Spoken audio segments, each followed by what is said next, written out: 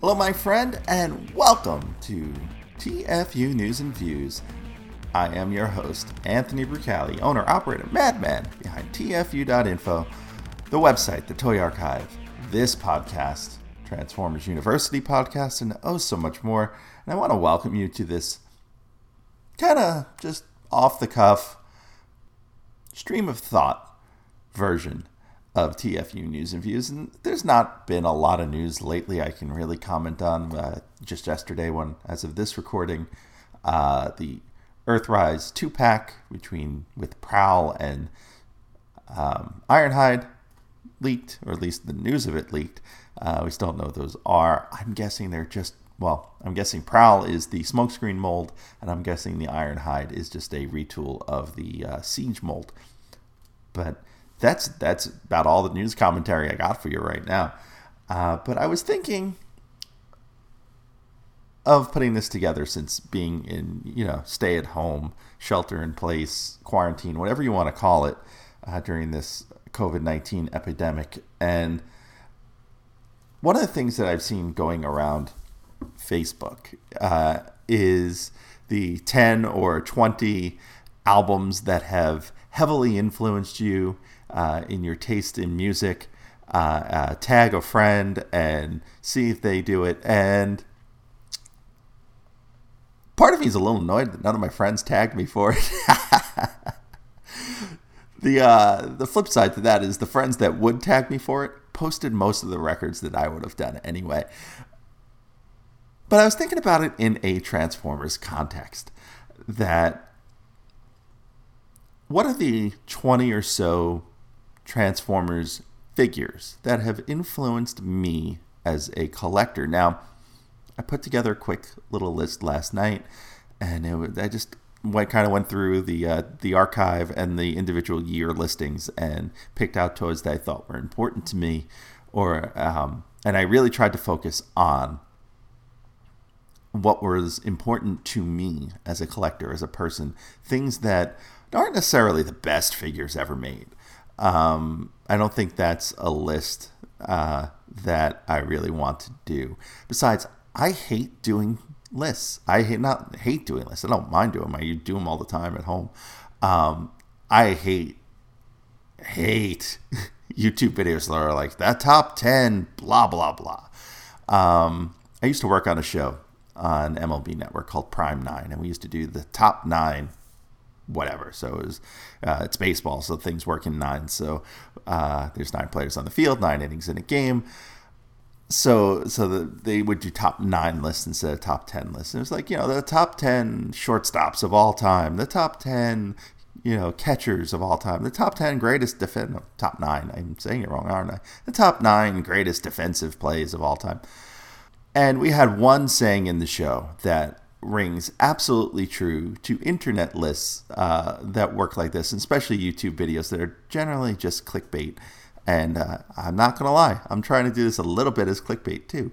But videos that are clickbaity to do this, top 10 worst Transformers of all time, right? And that is, lists cause more arguments than they settle.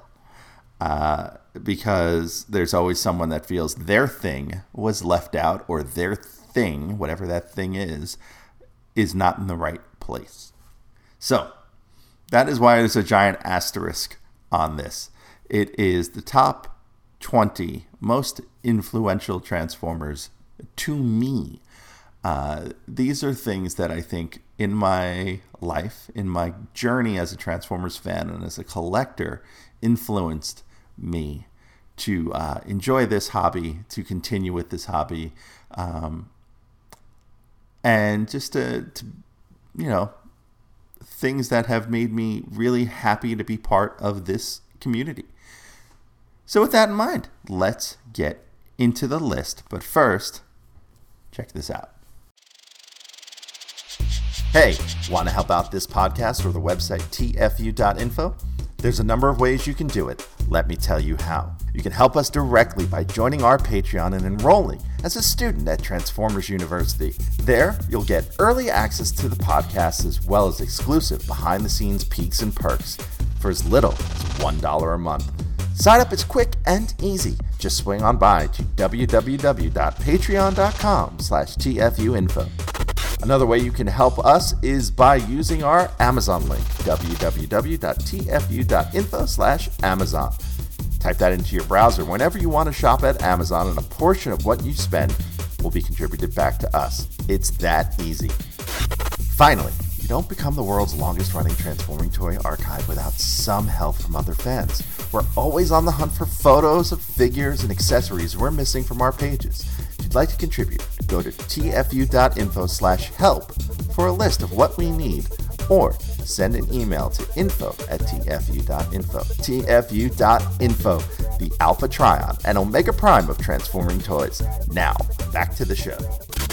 All right, so this list is, I've jotted down a bunch of ones I thought were influential to me, and I came up with a list of about 35 figures. And then I figured, well, I'm going to cut this in about half down to 20. So I started eliminating 15 of them, and then I took the list of 20 and put it in order from 1 to 20 of things that were most influential to least influential. Now, I would say maybe from 7 or 8 on up, that numbering is fairly accurate. Everything else is just kind of interesting little bits of my journey, I think, as a collector that has made me want to be part of this fandom and this community. So before we start, I will say this is not loaded with G1 influences, despite my age and growing up in G1. This is not going to have the one figure you think is going to be at number 1 be at number 1. I can guarantee that one. Those of you who know me and know my collecting habits and know the one favorite character I have and the one character that gets a shrine in my collection is not at number 1. Where is it? Well, you're going to have to wait and find out. But at number 20, and I'll give you this one first. Number 20 is Dark Crumple Zone from the Transformers Cybertron line from 2006. The line's from 2005, but this figure particularly is from 2006. This made the list because this has been one of my collecting, I don't want to say holy grails. I own the figure. This is one of my biggest collecting regrets, and also one of the gaps in my current collection that I am still looking to fill. That it's just one of those things that eats away at me because it was of my own stupidity. So let's call this the idiot tax entry. Dark Crumple Zone came with 2 extra tail fins that were attached to the bottom of the card inside of the box. A lot of people, including myself, never saw these stupid little fins that were attached there. So a lot of us threw them away. I think it's even listed in his TF Wiki entry. So finding one with the fins is particularly hard. Unless you're buying a sealed one. This figure, Dark Crumple Zone, is something I continually go back to eBay on and haven't been able to pull the trigger on a new boxed one or find those 2 fins. Because they're missing, it eats away at me, but it also, as a collector, reminds me to make sure I am up on the news, because some of my other friends knew about this after the fact, and because that's how I found out. They're like, where are the fins? And I'm like, what do you mean, where are the fins? As a collector, this figure has influenced me to make sure I stay in the know, number 1, and number 2, whenever I'm opening a figure, to make sure that I've got all the pieces and everything that is supposed to be there. Yeah, it still bugs me. I threw those out. In fact, even when I was getting my collection to move, and I should mention this. So part of what has inspired me to do this countdown as we get into the top 19 is that my entire collection, with the exception of a few figures that are here that I've bought since being in the stay-at-home order is in storage in tubs or a couple of other places, but everything is stored away.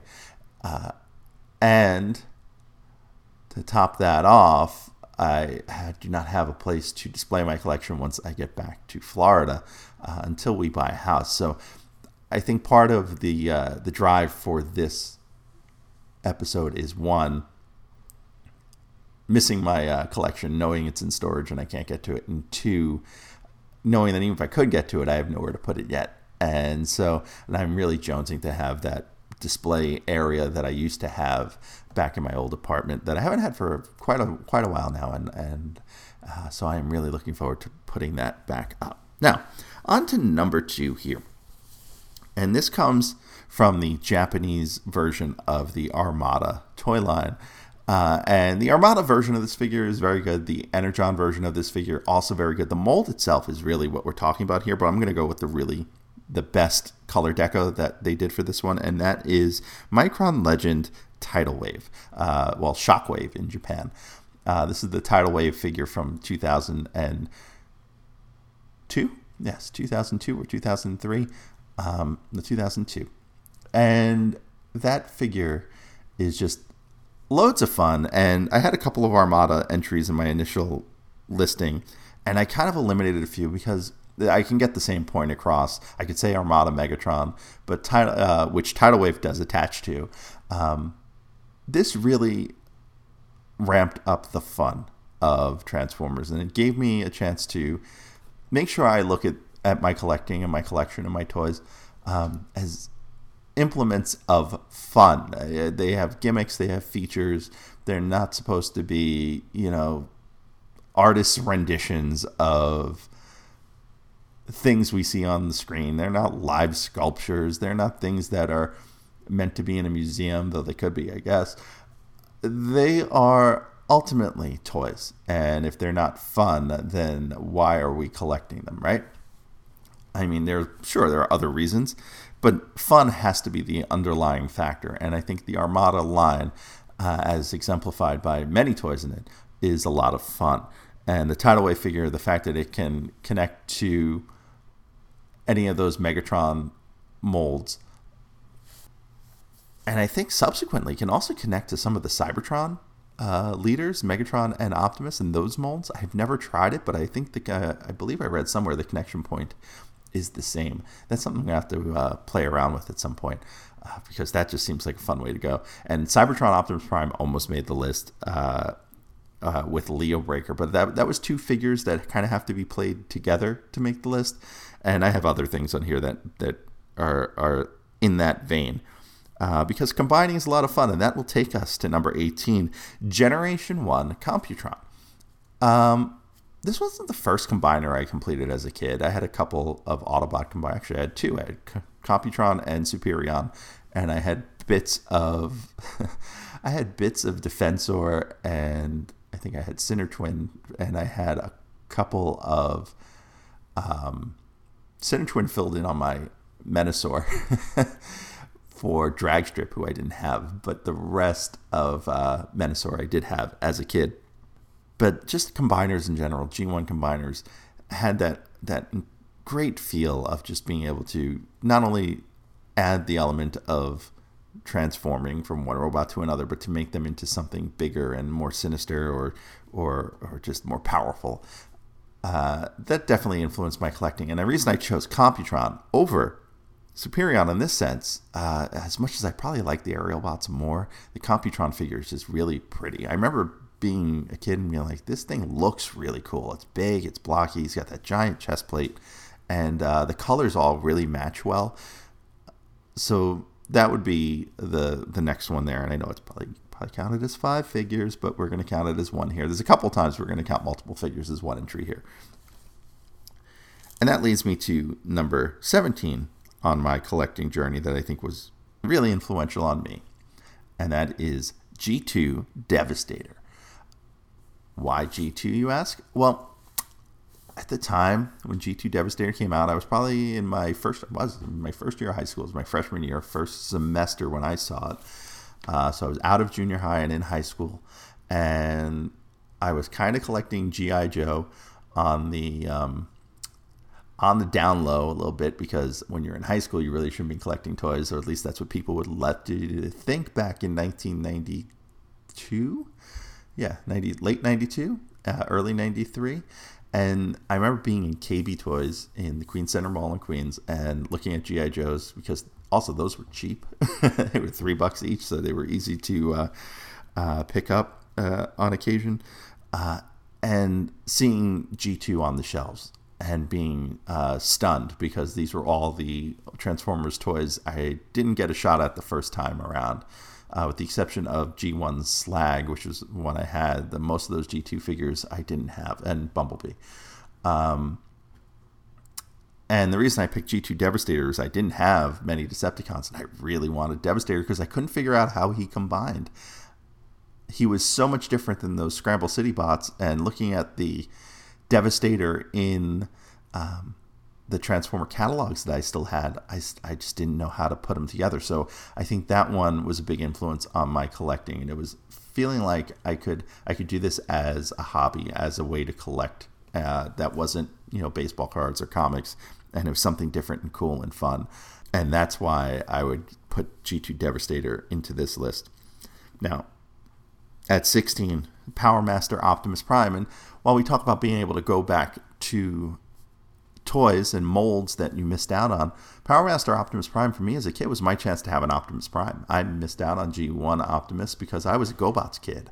For the most part, I loved GoBots. I had a couple of Transformers, but not many. I had Jazz, Slag, and Bumblebee and Brawn, I think. I think those were the ball, and I probably had a knockoff Soundwave and Shockwave, but most of my toys were GoBots because I liked the GoBots first, and I stuck with it. But Power Master Optimus was my chance, especially after the return of Optimus Prime, to really go, all right, this is my Optimus, and he is back. And I just loved that toy. And fun fact, you can hide decoys in the back of his vehicle mode. Those doors swing down. There's not a lot of figures that can fit back there, but those decoys certainly can. So you can kind of use them as a troop transport for those. Now, speaking of my love of GoBots, we're going to go at number 15 here with the E-Hobby Minibots set, which was 6 G1 mold Minibots painted up and named after Tonka GoBots, and ultimately looping the GoBots continuity into the Transformers continuity post the Hasbro buyout of Tonka Toys, who owned GoBots. So this was just a neat set. It kind of legitimized GoBots as part of the Transformers continuity and Transformers canon. And for me, as someone who grew up as a GoBots fan, just knowing that that existed, and that was also an E-Hobby exclusive, which was really cool. For me as a collector, it just felt, it made me feel a little validated. Now, on to number 14 in my list here, top 20 Transformers figures most influential to me. Number 14, another tail ender from G1, Action Master Bumblebee. And this was one that it always irked me as a kid that Bumblebee transformed the way he did on the show, not because of the motion, but because his Autobot symbol moved from the front of his Volkswagen mode, which was his foot, to the middle of his chest. And there was never an explanation to why or how that worked. Later on, the Masterpiece Bumblebee figure would actually allow you to do both, have him in one, have that symbol in one spot or the other. But Action Master Bumblebee was the first kind of like, it didn't transform, but it was like the first really cartoon accurate representation of the toy. And I think for me, that influenced my taste in figures that were accurate to some sort of media. It's not that I don't like figures that aren't accurate to media. I love G1 Ironhide and Ratchet because they look nothing like they're supposed to. But having a little bit of a taste for that. I think all of us do as fans in some way, but that was the one that kind of really clued me into that could be a thing. Like you really, you could have a toy that looks like the cartoon. And so that influenced me with that one. And in that same notion, the next one on my list at number 13 is Transformers Animated Bumblebee. The reason behind this one is that when I saw the promo images for Transformers Animated, I was not impressed and I was not interested. Like probably many Transformers fans. I mean, I probably wasn't as hostile towards it. It just felt like, all right, I can punch out on this one. And I'm glad I didn't. And the reason I didn't was seeing the animated Bumblebee toy at BotCon that year, and they had given out some samples to the folks, I think, that went to the dinner at that BotCon, which I did not, but my friends did, and I got to fiddle around with some of them. I was amazed, absolutely amazed, that they could pull off the look of what was on screen in plastic form.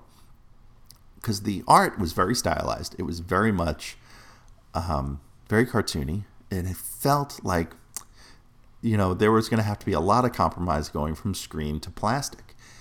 And there wasn't. And that was incredibly impressive to me. And you know what? It's something very unique to that part of Transformers history, Transformers Animated, that stylized look and that particular look of animated doesn't exist anywhere else in the Transformers universe. And that then gives you a very unique set of figures to collect. So I think Transformers Animated reminded me, and Transformers Animated Bumblebee as a figure reminded me to keep an open mind, that looks could be deceiving until we see and experience the media around the figure and around the brand and around the line, and just made me happy that it existed. And I think that's why that figure is on the list. And that brings us into our top 12. And at number 12 is Generation 2 Cyberjet Hooligan. And I could have put all the Cyberjets into this list. I mean, there's only 3 toolings and 6 original G2 characters, a couple of from the Robot Masters and Universe lines. The fact that these got used over and over again is a good indication of why those molds, and as I'm singling out Hooligan, are so important to Transformers history, number one, and to me as a collector. I missed out on them when they originally came out. These are ones I found. They used to find them for $3 for $10 at KB Toys in their clearance bin, and that was in 96 or late 96 or early 97 I found them. These are from 94. And these toys are certainly the turning point to some extent. Them and the laser rods and the laser cycles of shifting to ball joint technology and ball joints as a way of making figures not just only transform, but also be posable and playable action figures. And I think the best indication of this from this time period and from the mid-90s in general is G2 Hooligan. He has a fun, feature of his missile being pressure launched, and he is super posable and looks great in both modes. And as a collector, I think this figure in particular showed to me the importance of a figure that does look good in both modes, but is also fun in both modes. And I really wish they'd revisit this to some extent. And I guess they did with the Cyberverse line under the Prime series of toys. Yeah, I know that gets convoluted. TFWiki.net, figure it out. But G2 Hooligan and that tooling is by far one of my favorites, and certainly made me love that concept. At number 11 is Beast Wars 2nd Lio Convoy. And now, you may say, Ant, that's not really that good of a toy. And one, I would disagree with you. It's not the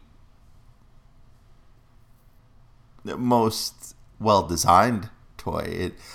It's a fun toy, though. It's got some great gimmicks, some great features.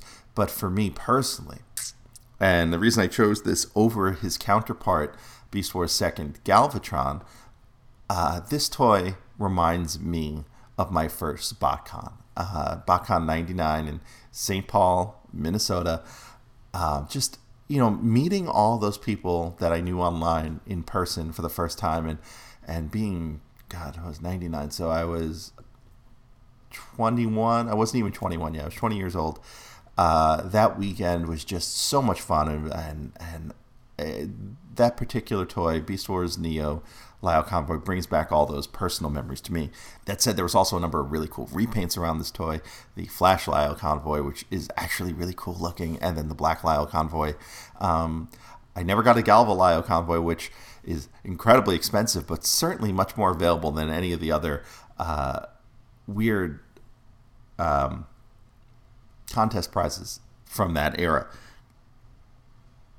But that toy to me, yeah, it holds a personal love. I have a personal love for that toy because of the memories of BotCon 99. And trust me, BotCon 99, that toy and Galvatron, and I think I picked both of them up that year, were the hot figures. Those two and the Metal Force Optimus Prime statue were the hot commodities at that convention, on top of the two exclusives from that year, Sandstorm and Windraiser.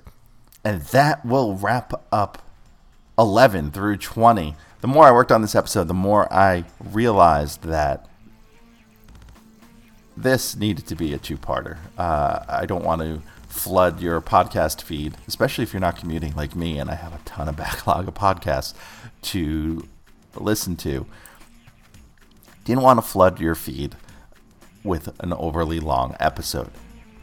So give this a listen and stay tuned, because the top 10 most influential Transformers to me is coming up next time on TFU News and Views.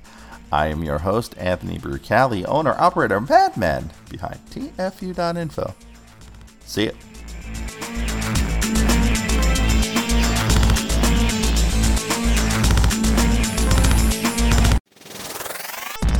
Thanks for listening to the show. Stick around to hear what's coming up next episode, but first, I want to fill you in on a few ways you can stay in touch with the show. Want to be on the show? Leave us a voicemail at 702-763-4838. That's 702-POD-4TFU. Or send an email to info@tfu.info. Be sure to catch us on Twitter at TFU_info and on Facebook and Instagram under the username TFUinfo, all one word. Also, please subscribe to our YouTube channel, youtube.com/TFUinfo, where we post all of our podcasts plus special video segments, reviews, and live coverage of Transformers-related events such as New York Toy Fair and New York Comic Con. I hope you enjoyed this episode. Please visit us at www.tfu.info, the world's longest-running transforming toy archive.